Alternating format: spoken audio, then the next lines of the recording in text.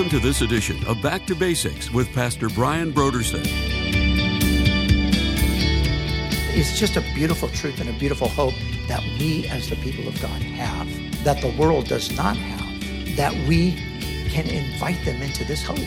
This is the hope of the resurrection. This is the hope of eternal life. This is the hope of the everlasting kingdom of God that we have been brought into through Jesus.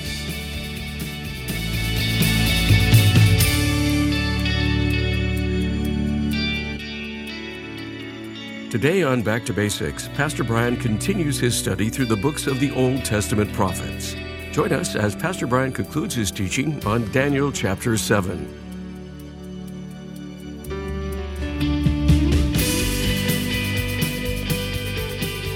Now, here's Pastor Brian.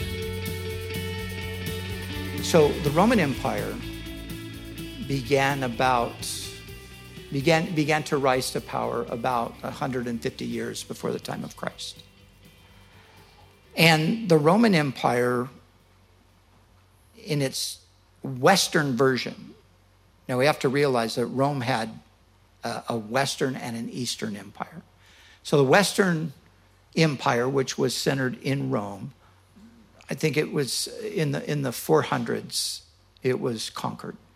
But the Eastern Empire went on for another 1,000 years.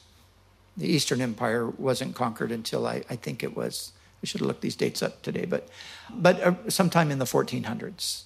I mean, think about that. The Roman Empire was still existing in the 1400s, the Eastern version of it. Now, the Eastern version was conquered by Islam. The Western version was conquered by the German tribes. And then the Western Empire sort of morphed into a bunch of smaller versions of Rome. And there was a period of time where it was called the Holy Roman Empire.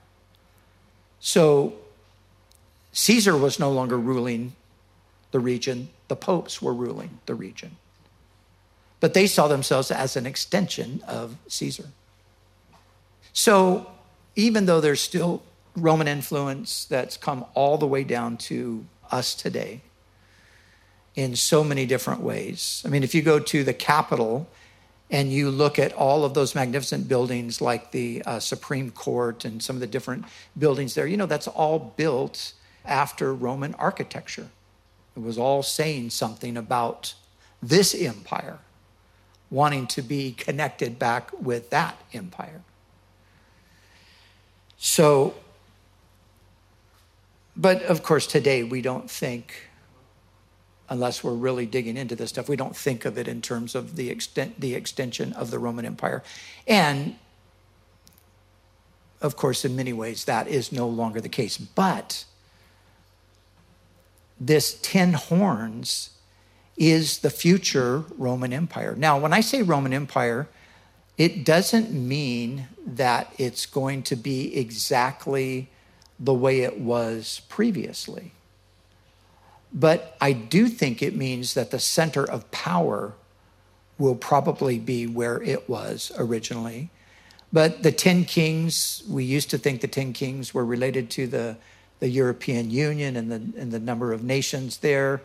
But what is happening here is that these 10 kings give their authority to the little horn, and that means world dominion. So it could be that the 10 kings rule various regions of the world, and at some point, whether agreeably or by force, they capitulate to this one who then has world dominion.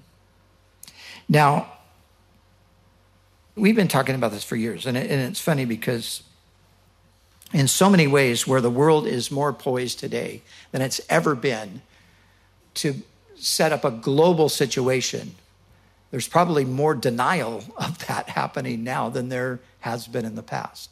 But listen to this. I'm going to quote to you from John Lennox, my favorite author on Daniel. He said this. He said, "A world government We have never seen anything like this in history, but it is far from being a wild idea.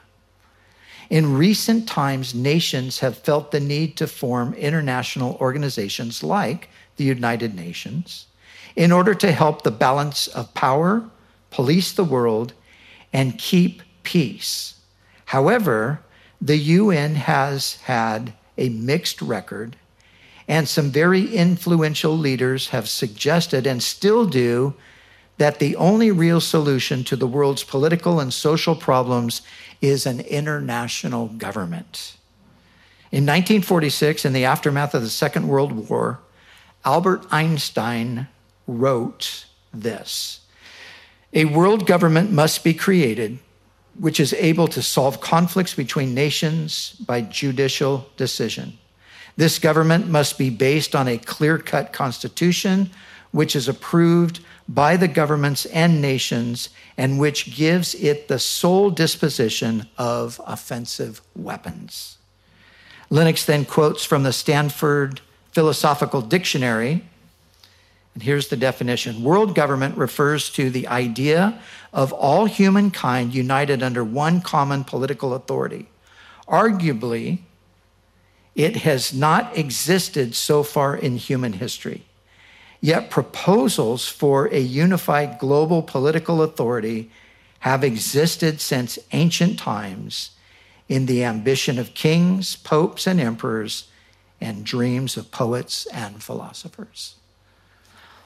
So this is an old idea, and it's an old idea that has not gone away. And there is massive movement in this direction in the world today. Now, let's go back to this for a moment here. So we need to think now about this little horn. And I'd encourage you to read, maybe, later or maybe before next time, read 2 Thessalonians chapter 2. Because in 2 Thessalonians chapter 2, Paul is describing the same thing that Daniel is seeing, and the same thing that John would describe in Revelation chapter 13. So Paul has his version of it, John has his version of it, and Daniel has his version of it. But this is the first place in the Bible where this person that we commonly call the Antichrist appears. This is the first place. And he is referred to as this little horn.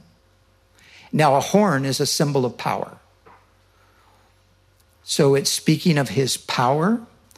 Notice the horn has eyes. So it's speaking of his knowledge. But the most significant thing about the horn is its mouth. And with its mouth, he blasphemes God. So he is the great blasphemer. And that is seen in Revelation, and that is also hinted at with Paul. But let's look at it.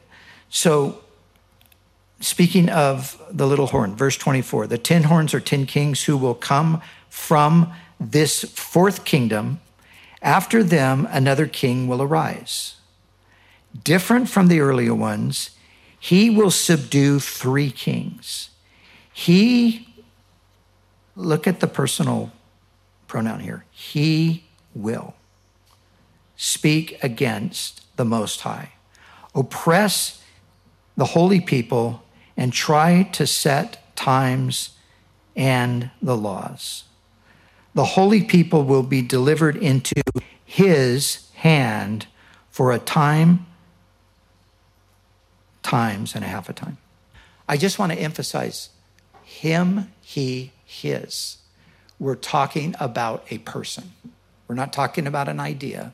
We're not talking about a state government, although there's going to be that component.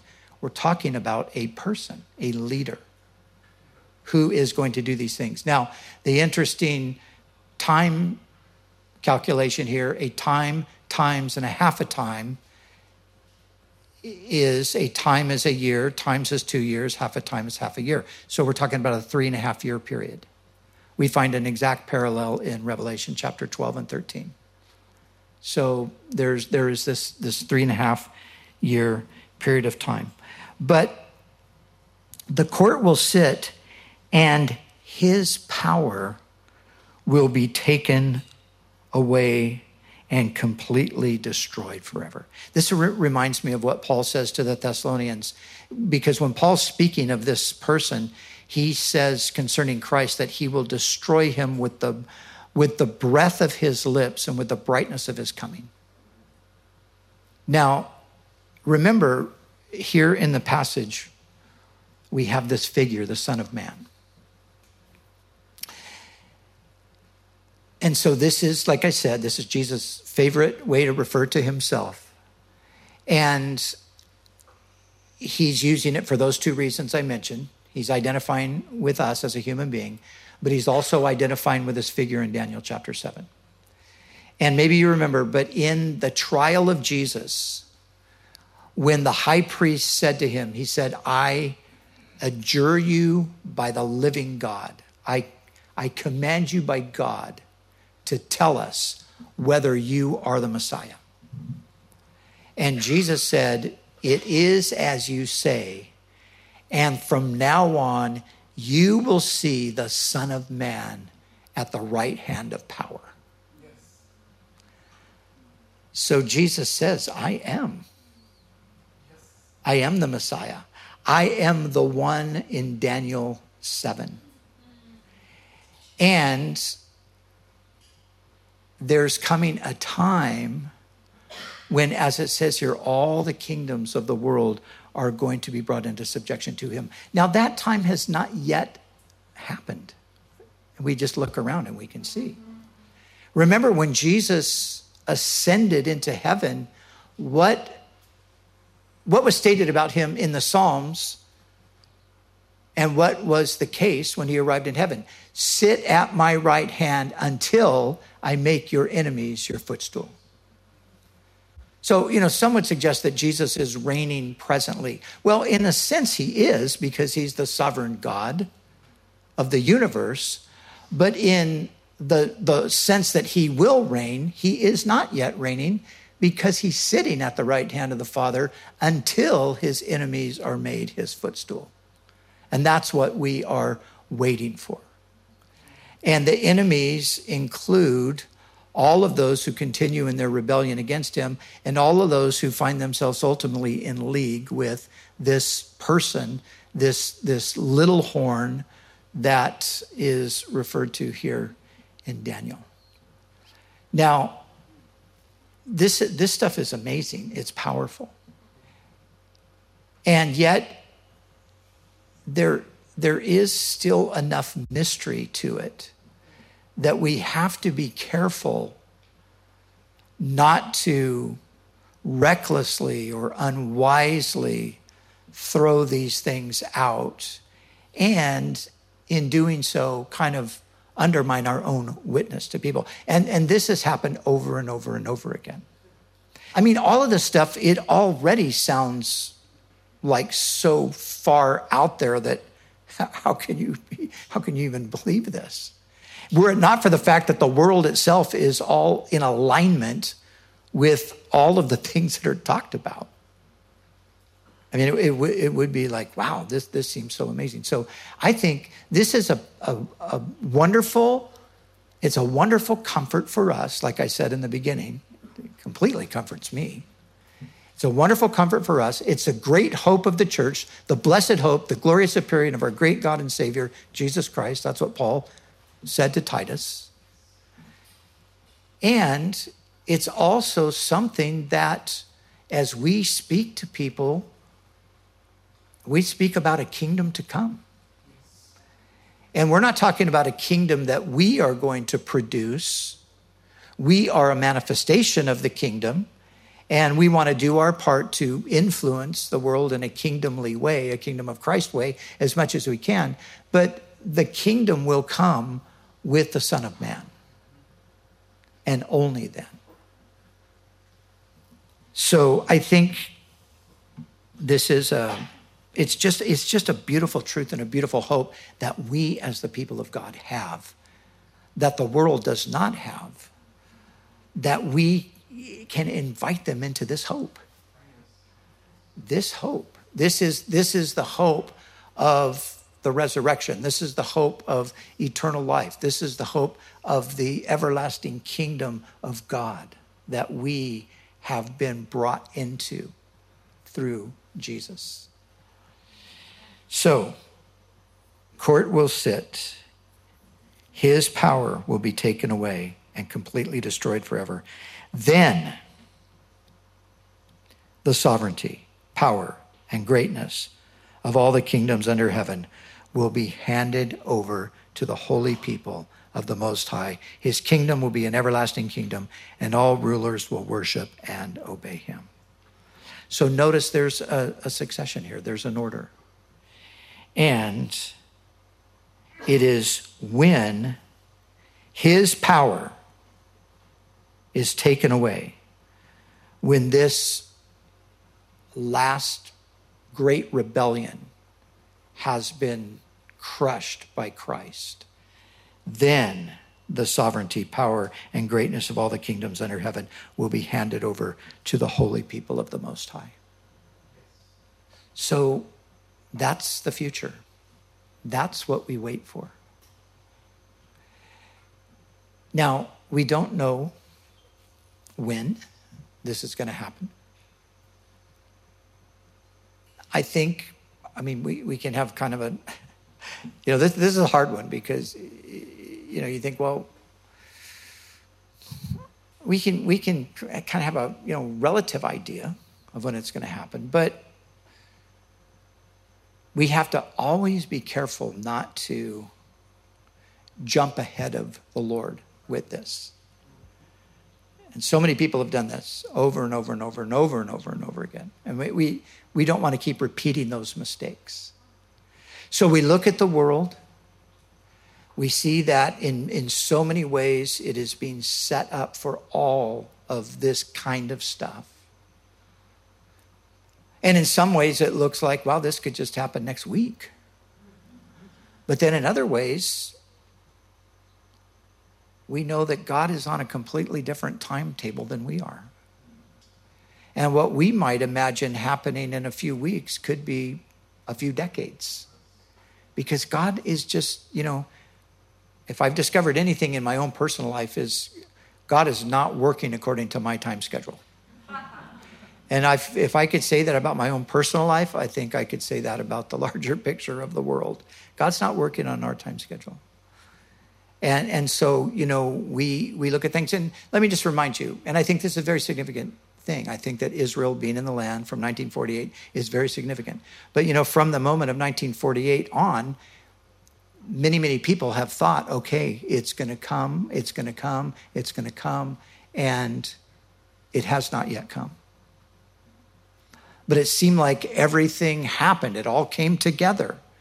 And there was a time when it all made perfect sense. Israel's in the land. Russia's an aggressor. Ezekiel says Russia's going to come down. And the scenario was so obvious. And everybody was just sitting around waiting for it to happen. But then the geopolitical thing completely changed. And so it's like, oh, well, wait a second. And, that kind of thing has happened many times over. And so we were looking for the 10-nation confederation. And man, December 31st, 1999, the European Union.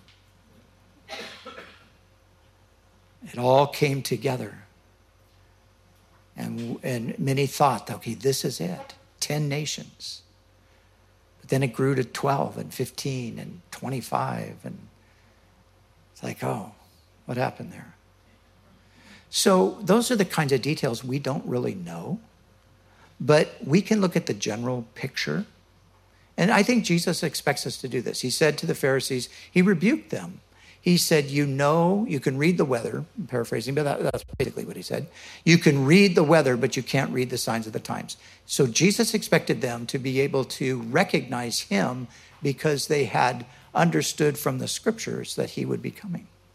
So I think that we should be able to also have an idea that we're somewhere in that time frame where this could happen, but we just don't know exactly when it will all take place.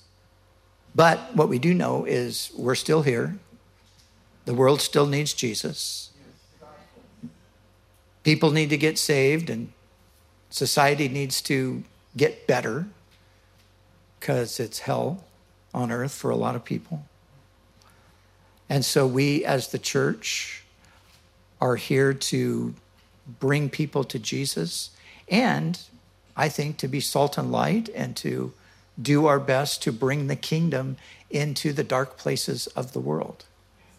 And I think for a lot of time when, a person had that mentality of, the rapture is going to happen anytime, got to witness to as many people as possible, that's good. But there was never any thought about, well, what about these communities? What about these poor people? What about this and that? Because we didn't think so much in those terms, because we thought, well, what the heck? Everything's going to burn anyway. We're all going to get out of here. We just got to get as many people as we can. I don't think that's really the biblical picture of the way we're supposed to approach it.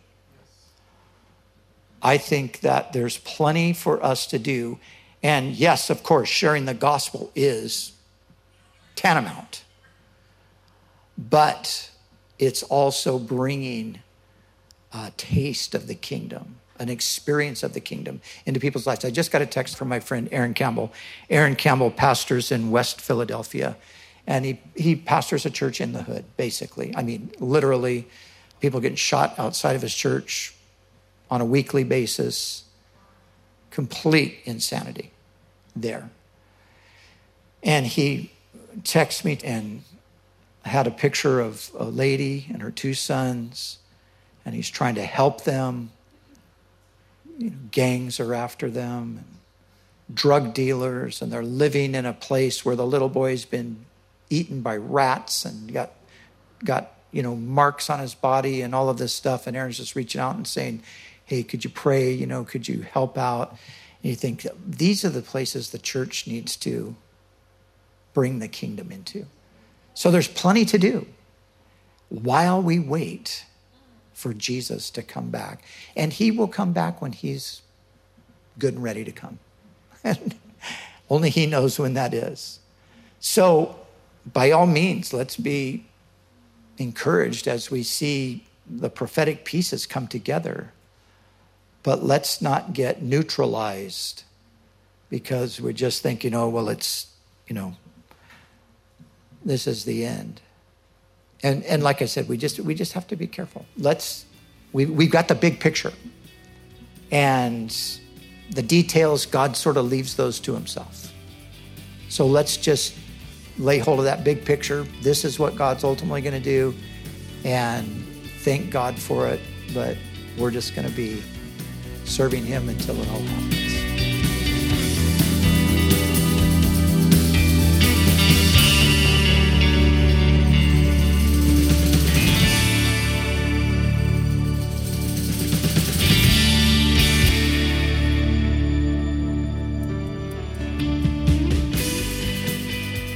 For the month of January, Back to Basics Radio is offering a book titled 40 Days of Grace by Paul David Tripp. For many, the new year brings with it new resolutions for change and the prospect for achieving previously unattained goals. But when the routines of life resume, resolutions rarely last beyond even the first few months of the year. The intent of becoming a better version of ourselves usually ends in failure. But if you're a Christian, you have the ultimate hope. Grace has the power to do what nothing else, not even resolutions, can do. Grace has the power to rescue you from you. Grace has the power to restore you to what God created you to be. Only God's grace has the power to produce lasting change within your life.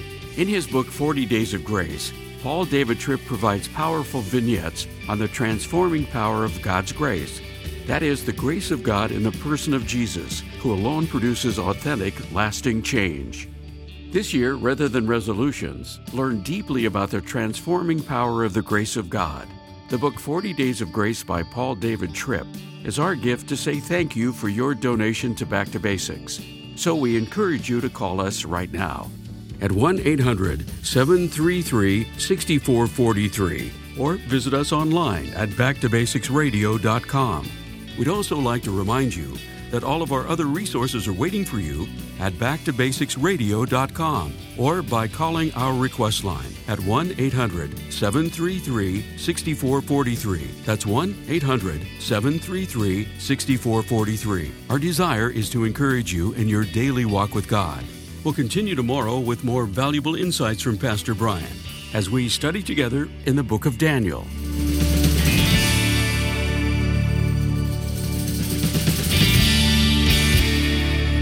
Back to Basics is the preaching and teaching ministry of Calvary Chapel, Costa Mesa, California.